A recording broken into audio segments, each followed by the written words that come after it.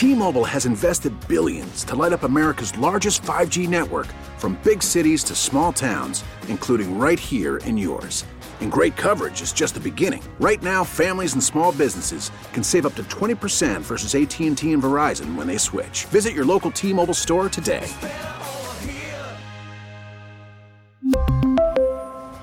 Plan savings with 3 lines of T-Mobile Essentials versus comparable available plans. Plan features and taxes and fees may vary.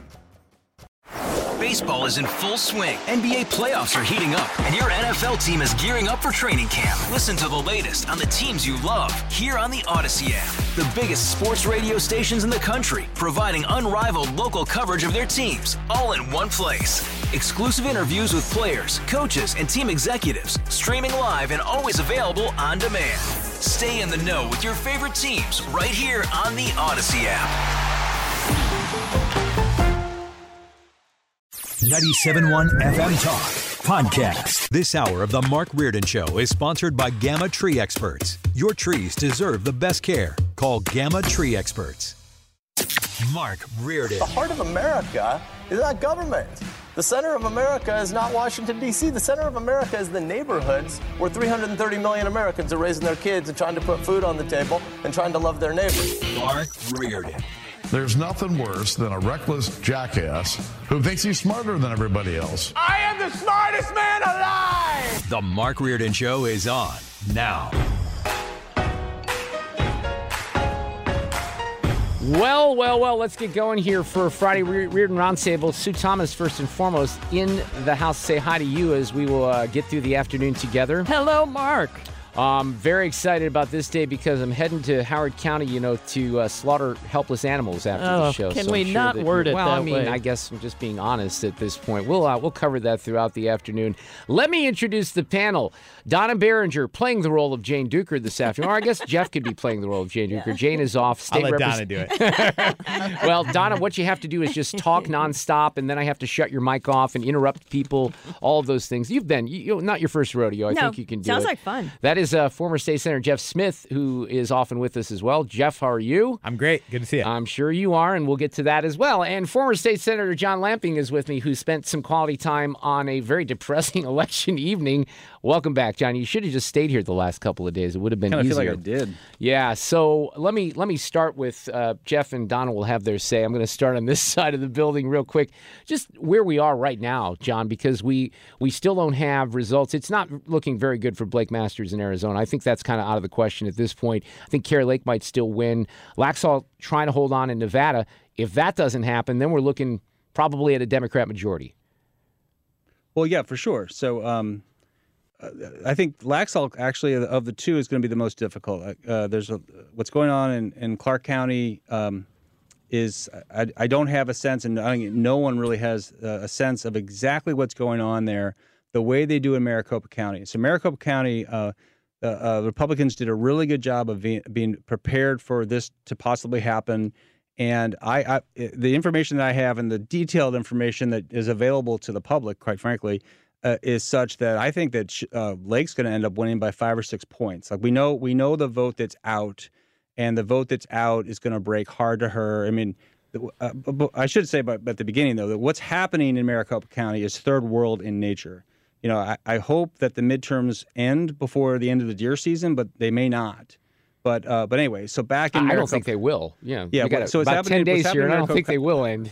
I think Lake's going to win by a sizable enough margin that I actually think she'll pull Masters across the finish line. Okay, I don't see it that way, but Jeff Smith, you're just to be clear, you think Laxalt's going to end up losing that? No, I think he's. I think it's that's the razor's edge. That's like a few thousand votes. Where right now it looks better that he's got a margin now that looks like he could win, but I think the Republican Party doesn't really quite know exactly what's going on. 50,000 votes show up in Clark County yesterday. We don't know where they came from. We don't know about that. In Maricopa County, we have a very specific, detailed analysis of what's out. Like there's a whole universe. There's about 300,000 votes where there were mail-out ballots that people filled out or had the mail-out ballot, but they didn't trust the process, so they went in to vote. There's 223 voting centers in Maricopa County, and from the very beginning of the morning, 20% of them didn't work. There was not enough ink in the cartridge or something. And so So what happened is that people came to the center to vote. Either the machine didn't work, or the lines were 3 hours long. They went back to their cars, got their mail-in ballots, filled them out, and then put them in a box. And there's 290,000 of those. Yeah, and you can do that's what's amazing counted. to me, that you can do that. You can fill out your ballot and you can drop it in same day. Now, look, I'm not alleging any kind of massive vote fraud or anything like that. What I would say is we got to figure out a better way to count votes. I mean, it seems like Florida can do it, Brazil can do it. Why can't states in this country count votes in due time, Jeff or Donna? Explain this to me. Wait a minute. I'm on elections for the state. We passed our legislation. It went into effect for the for the general. And basically what it said in Missouri, you can now vote early, 2 weeks ahead of time. Right, no excuse absentee, right? You call no excuse. I call it early voting, and it worked perfectly. 16,000 people in the city of St. Louis voted before the actual election. So the night of the election, we had our numbers. It was in-person voting. We loved it, and we were able to do a citywide polling places as well. So yeah, but that's a little different than filling out your ballot that day and then just dropping it in a box. Well, but that's why it's better. The way we're doing it is better than what they're doing. I think so too. Well, that's true, and to the extent Missouri executed on their election law, and what we're seeing, second time around is Arizona cannot, and Nevada is another place where they're not doing a very good job. So, and then California, they've already said that the mayor's race in California will be called for months. Yeah, it's going to take weeks. December. Look, Jeff, no matter what happens here, unfortunately, because of the process, people are going to land on conspiracies, right? They're going to think that votes were stuffed in the box. I know it's already out there.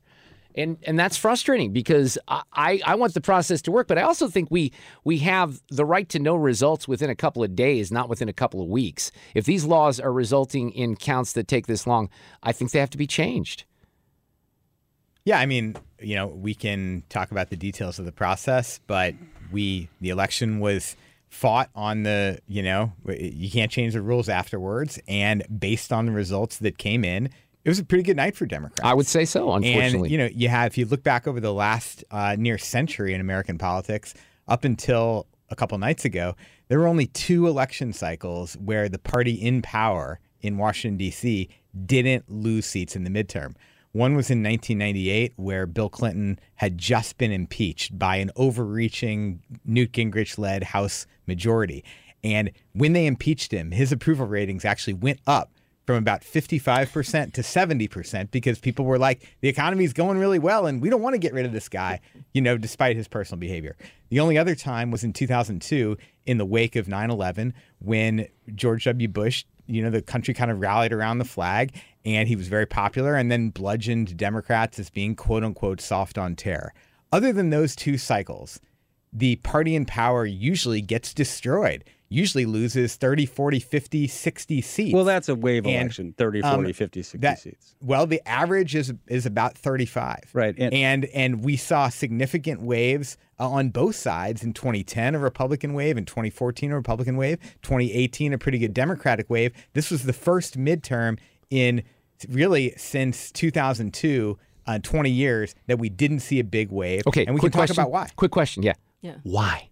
The number one reason why? 2 words, Donald Trump. I don't think that's the number one reason why. I do think it's a contributing factor. Yes. The one thing I would say, and I do want to be careful because I'm not a big Trump person, but the piling on is probably a little extreme at this point. Plus, his brain's going to explode, so we got to be careful about that. It just might splatter all over whatever format he's using right now. But John, I'll start with you.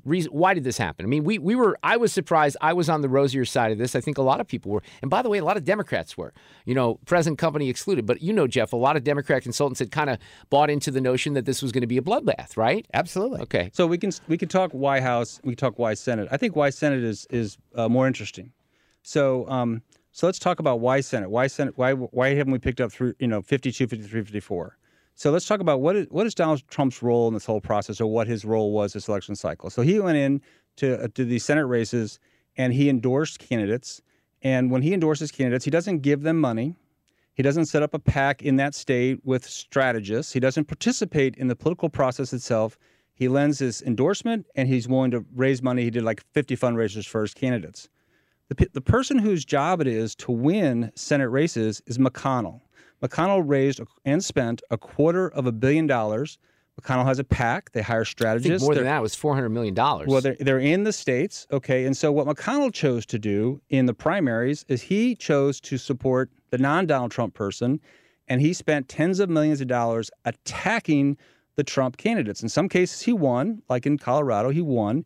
But in the other places where he attacked the Trump-endorsed candidates, especially in Las Vegas, in Nevada, in Arizona, in New Hampshire, that person came out of the primary bloodied because they were negative attack ads that McConnell was running. And then when that happened, McConnell took his money and left.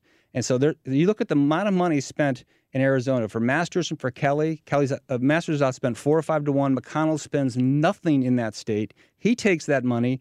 He spends. He moves. We spent a lot in Ohio. He spent a lot in Ohio because he needs. He spent a lot in Pennsylvania too. Right. But his job is to win the majority. He also spent a ton of money in Colorado. He spent a ton of money in Alaska to have Murkowski win, which is not to be determined until December. When it's certainly going to be a Republican coming out of that state. But if you're trying to blame, I know Mitch McConnell is certainly going to be a Republican coming out of the state. In the congressional race, the at-large congressional race, a Democrat won. Okay, well, the Republican's going to win Alaska in the Senate. We all know that, okay? We don't all know that. we know that Lisa Murkowski is a great general election candidate in the race, but by your standard right there, it didn't work in the congressional race. You thought a Republican would win, but a Democrat won. So my point is in the Senate is that the person whose job it is to win the Senate majority is Mitch McConnell. It's his job. That's fine, John. But look, the quality of the candidate matters. All right. Mm-hmm. Now, we took care of business here in Missouri. Republicans did. And that was in jeopardy, too, because we know what happened during the primary. And Eric Schmidt was a solid candidate. He won going away with it, despite the numbers in St. Louis County. But Oz was a carpetbagger. He was a guy that wasn't a strong candidate from the beginning. I think he got better. He actually surprised me. I think he exceeded expectations. Herschel Walker, not a good candidate. Bolduc, not a good candidate. You can go on down the list. Some of these governors. Why did Mastriano get crushed in Pennsylvania? Because he was a terrible candidate. I agree, but I mean, all Trump did was endorse them. Okay? That is what he did. He endorsed these candidates. He didn't run campaigns. He didn't run the Senate campaign. He didn't run the House campaign. He didn't run a gubernatorial campaign. So if you blame him for picking the wrong person, there's a lot more that goes on beyond that. Well, I agree with that. I think that this is multifaceted. But to pin this on McConnell at this point, I think is unfair as well. Why don't we bring this to Missouri? What happened in Missouri? Because that's everyone thought there would be a wave one way or the other, and there wasn't. And I love to look at numbers. So usually midterm, when you look at the elections, I looked at the Republican races in the rurals. And normally, 2,000, 3,000 people. I was looking at races that were garnering 7,000, 8,000, 9,000 in the rural areas in Missouri. But they didn't do a big wave because we picked up 3 seats. Yeah, Democrats picked up 3 seats in the House, right? Yes, and they were good candidates. It goes back to good candidates and good field work. But the other thing I saw, I have 11 polling places, and I spent the entire day going from polling place to polling place. And then we all get together that night and say, well, did you see anything different? I saw something I have never seen before.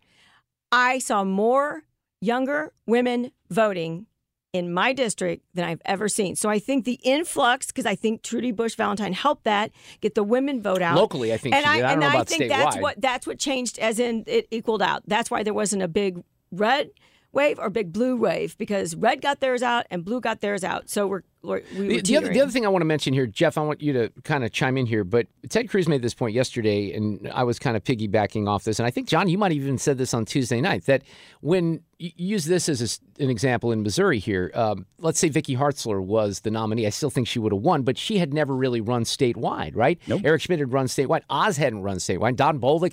A lot of these candidates didn't have the infrastructure. This politics game is very complicated, right, Jeff Smith? So if you're untested, if you haven't been to every corner of your state, if you're a carpetbagger like Oz, that's not going to play in your favor.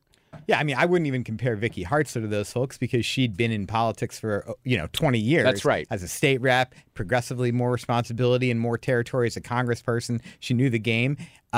Whereas Trump just plucks these people from obscurity because they're deferential to him or they're willing to say whatever he needs them to say, which is denying the results of the 2020 election. That's why he plucked Bolduc from, relative obscurity in New Hampshire. It's what he did with Dr. Oz. He likes these celebrities. So he was attracted to that aspect of Herschel Walker, who probably had less understanding of public policy than my 9-year-old. So when you take candidates like that, or candidates who are totally out of the mainstream philosophically, like Blake Masters, who also has like anti-charisma, then you end up, he elevated them. He bound them to positions like election denial that were totally away from the median voter in those states.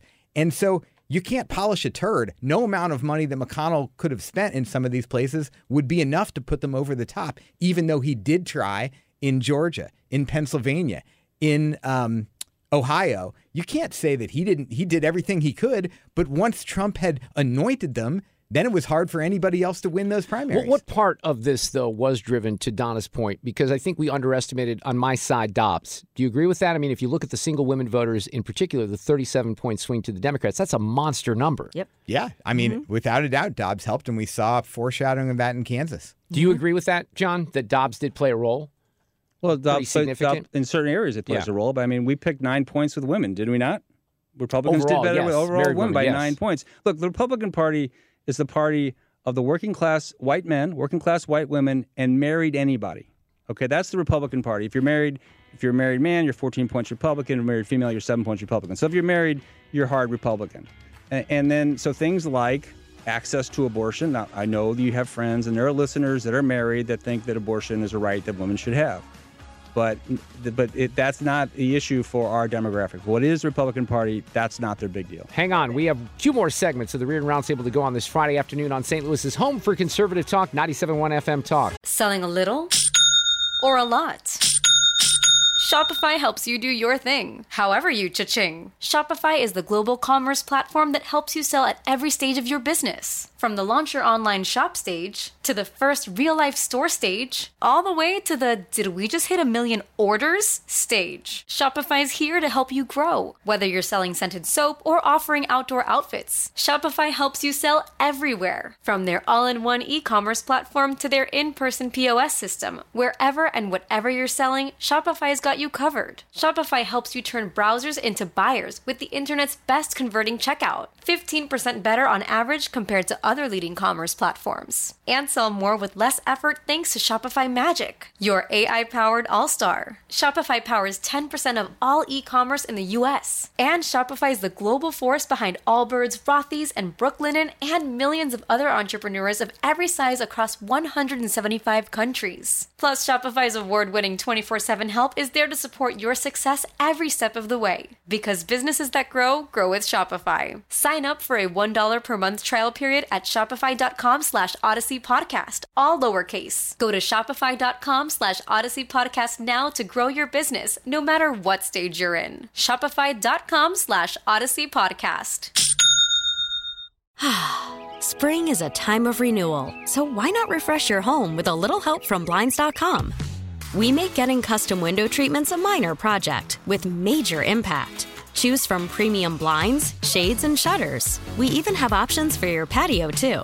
Blinds.com invented a better way to shop for custom window treatments. There's no pushy salespeople in your home or inflated showroom prices. Our design experts can help you find the perfect window treatments on your schedule. We'll even send free samples directly to you. Plus, we can handle the measuring and installation for you. Unlimited window treatments installed for just one low cost. And with Blinds.com, you'll always get transparent pricing. No hidden fees. Our free shipping and 100% satisfaction guarantee can put the spring back into your step and into your home, too. Shop Blinds.com right now and save up to 45%. Up to 45% off for a limited time at Blinds.com. Blinds.com. Rules and restrictions may apply. T-Mobile has invested billions to light up America's largest 5G network, from big cities to small towns, including right here in yours. And great coverage is just the beginning. Right now, families and small businesses can save up to 20% versus AT&T and Verizon when they switch. Visit your local T-Mobile store today.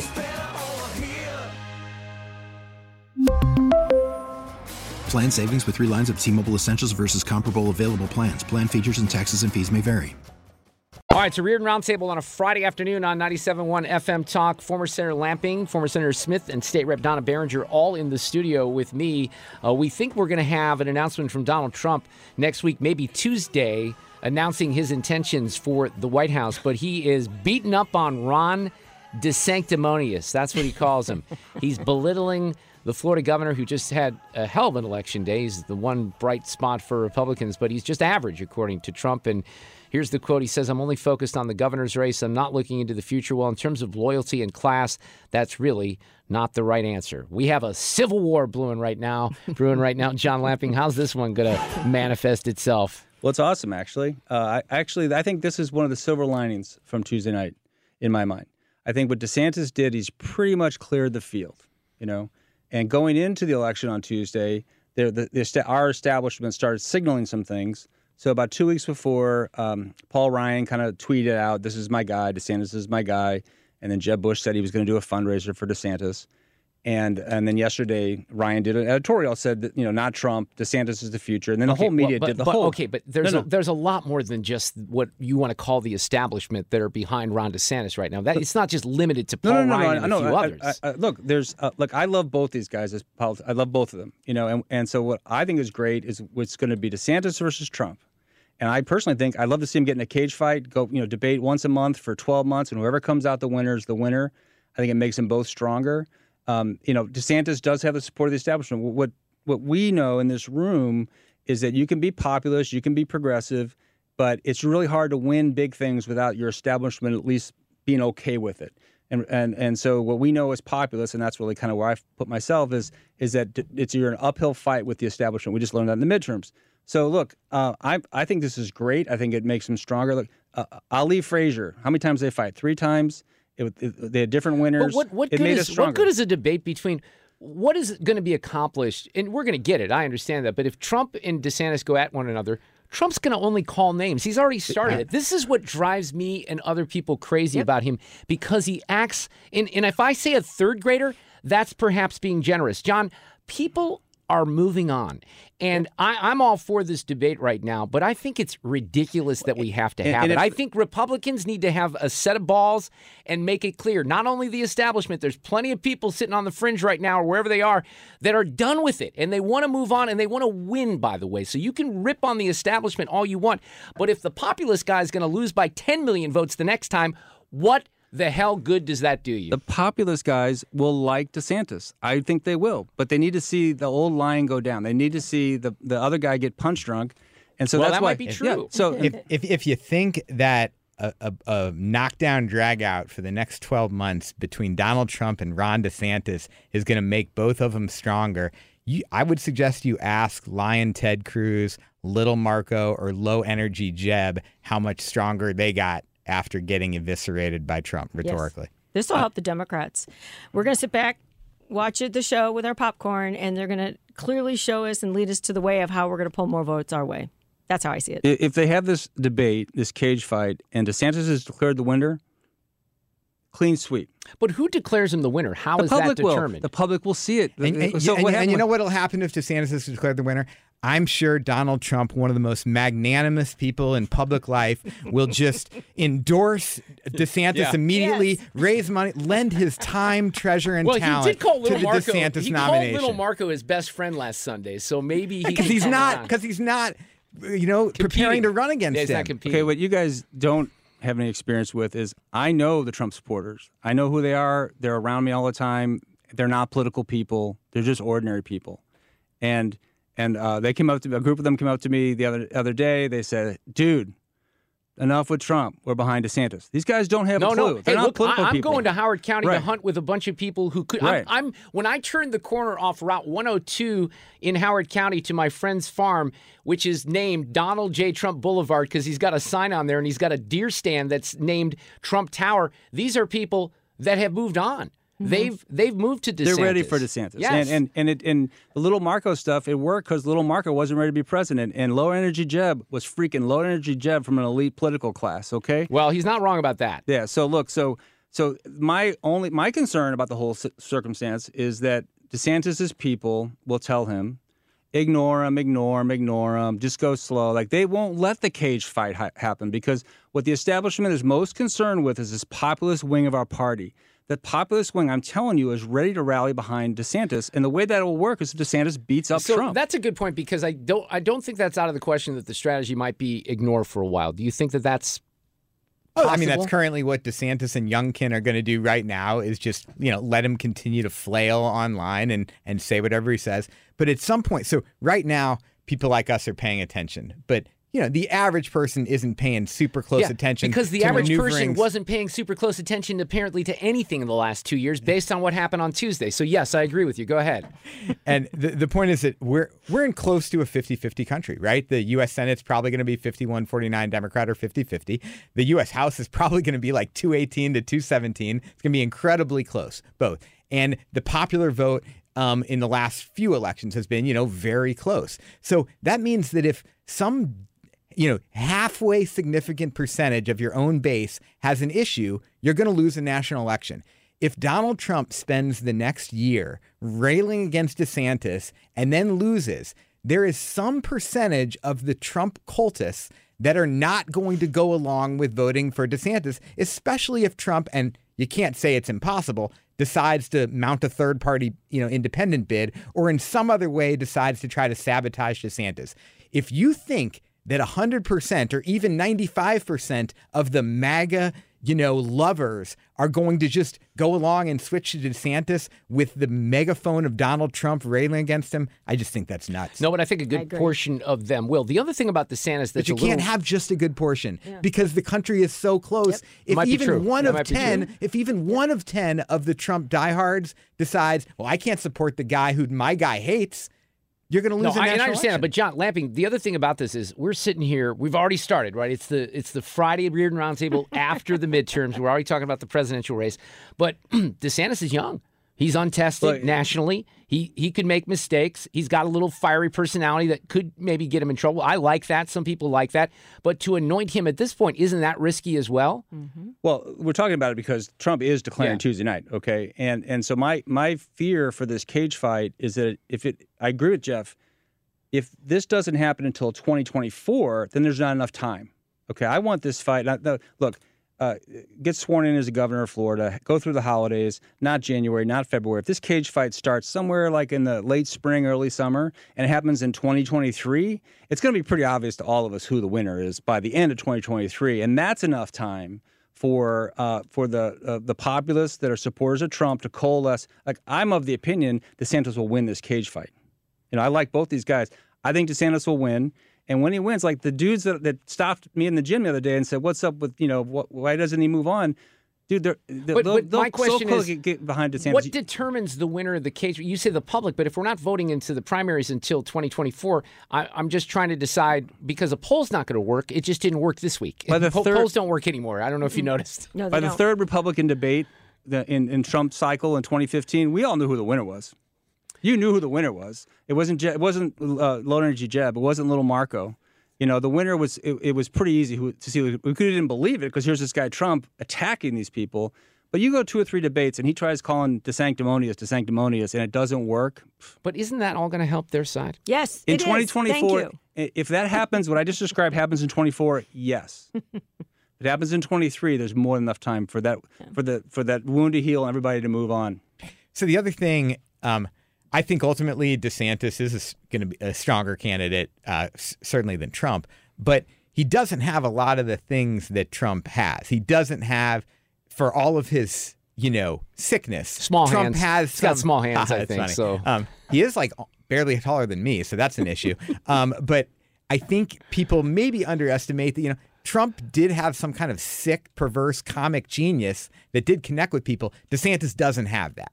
Well, that's actually true. I think because I think Trump got misunderstood a lot when he was trying to be funny, and he kind of was funny. And to your point, there is that it's a sharp knife, and maybe DeSantis comes off. I don't know. That there is an observation there to be had. I don't disagree with that. That's certainly the risk. But if you look at the laundry list of things that DeSantis did in the last 2 years, going after Fauci, going after Disney. I mean, like he did things that the mega populists just absolutely loved.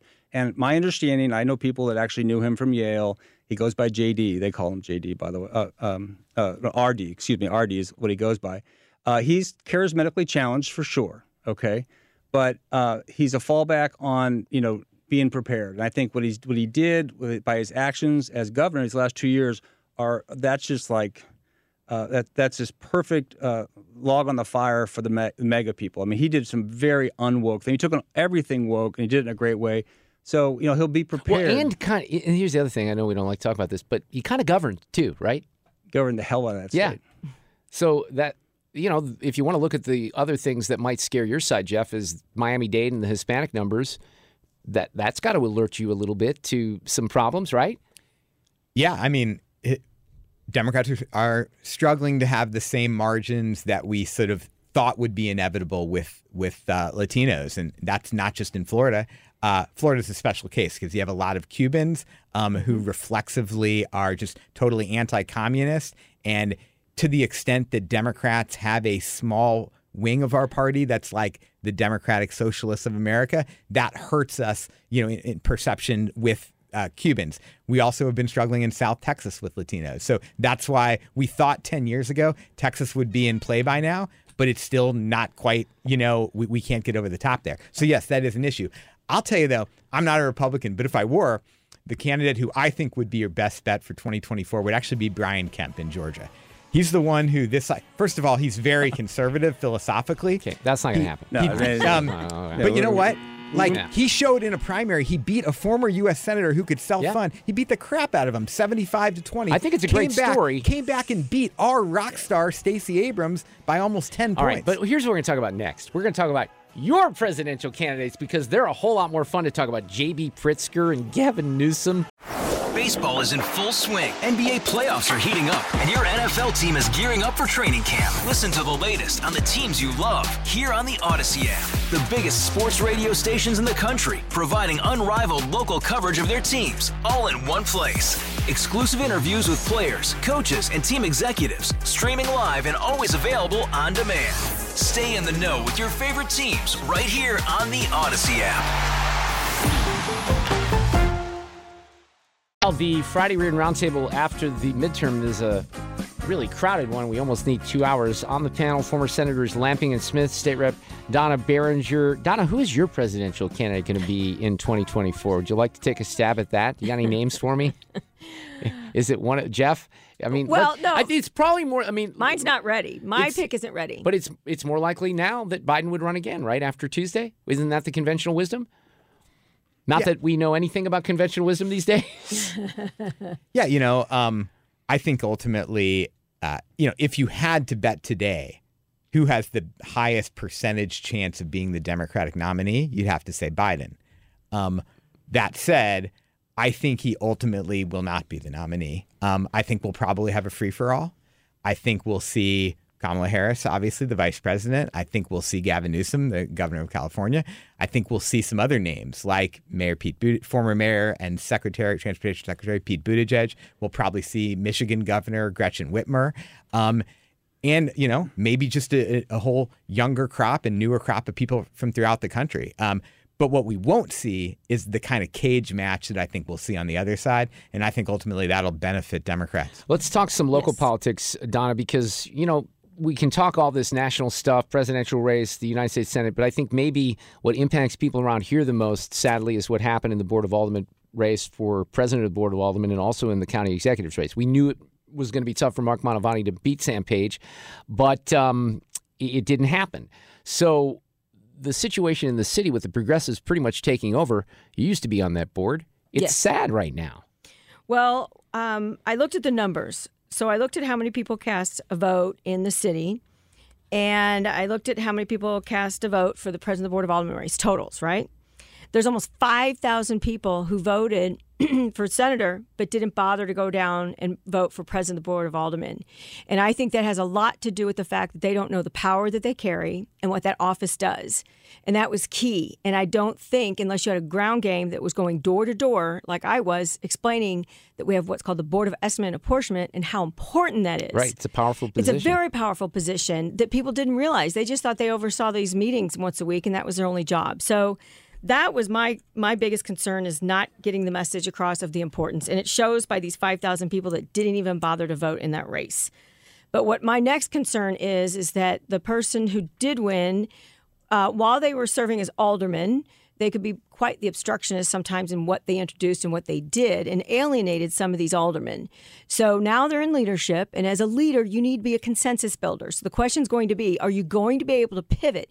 Because the status quo that you've been beating on all these years, you're now status quo.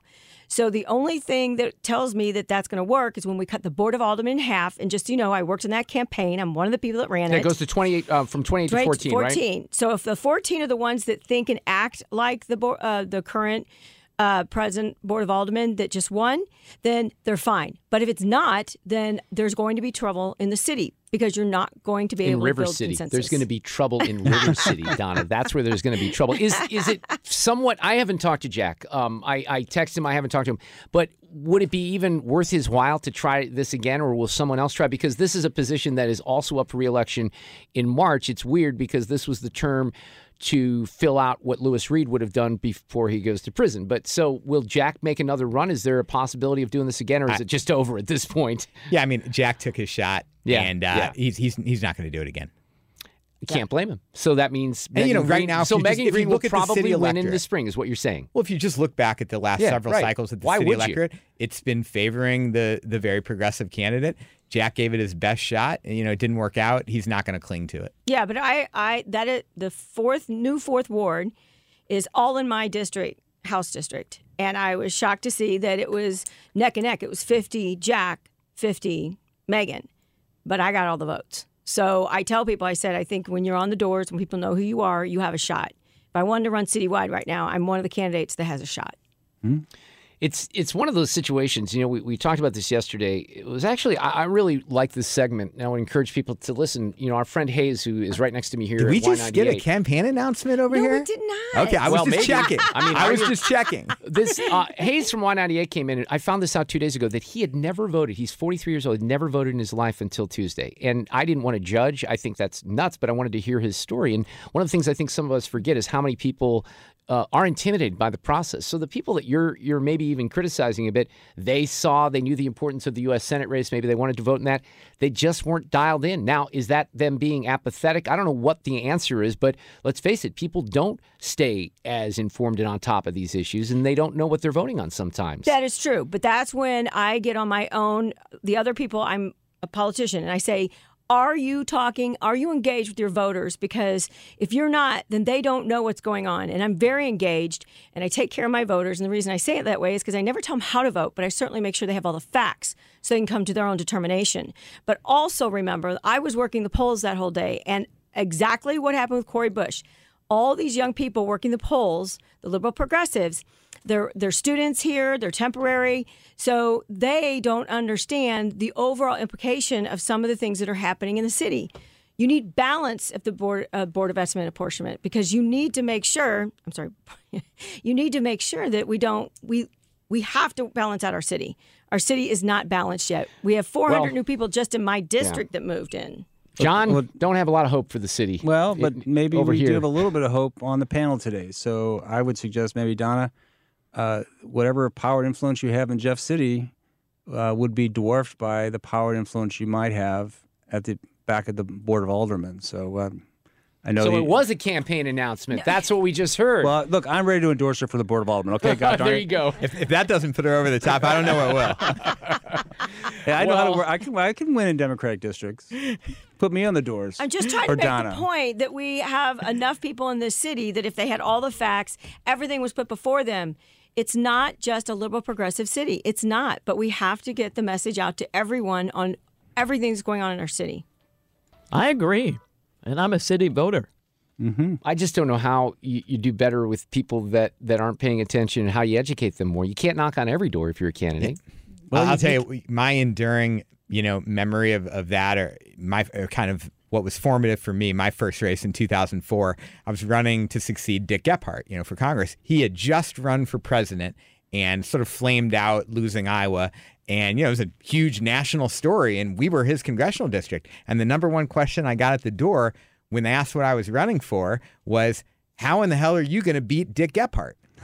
They didn't understand that he wasn't running again because he just lost the presidential race. So no, that sums up a lot. And I had this moment the other night where my wife was asking me, I told this story, like what's going on in Arizona and Nevada. She sees that it's on TV and everything, and she goes, and sometimes she's like, look, you have to understand, I have a third grade level compared to you when it comes to this, which is an underestimation. But she doesn't stay as dialed in just because that's the nature of what she does, and she's working. People have their lives. We're in this bubble, and I think that bubble is maybe drowning out some of the real voices out there sometimes. I don't know how you fix that. I really don't, especially when the media is only on one page. Yeah, it's scary because when the people are not engaged, and I would go back, I would say go back to the way we educate kids now. We don't teach civics. We don't, we barely teach history, and so those kids become adults, and then they're not asked to participate in the civil society and play a role in the community the way, we grew up with.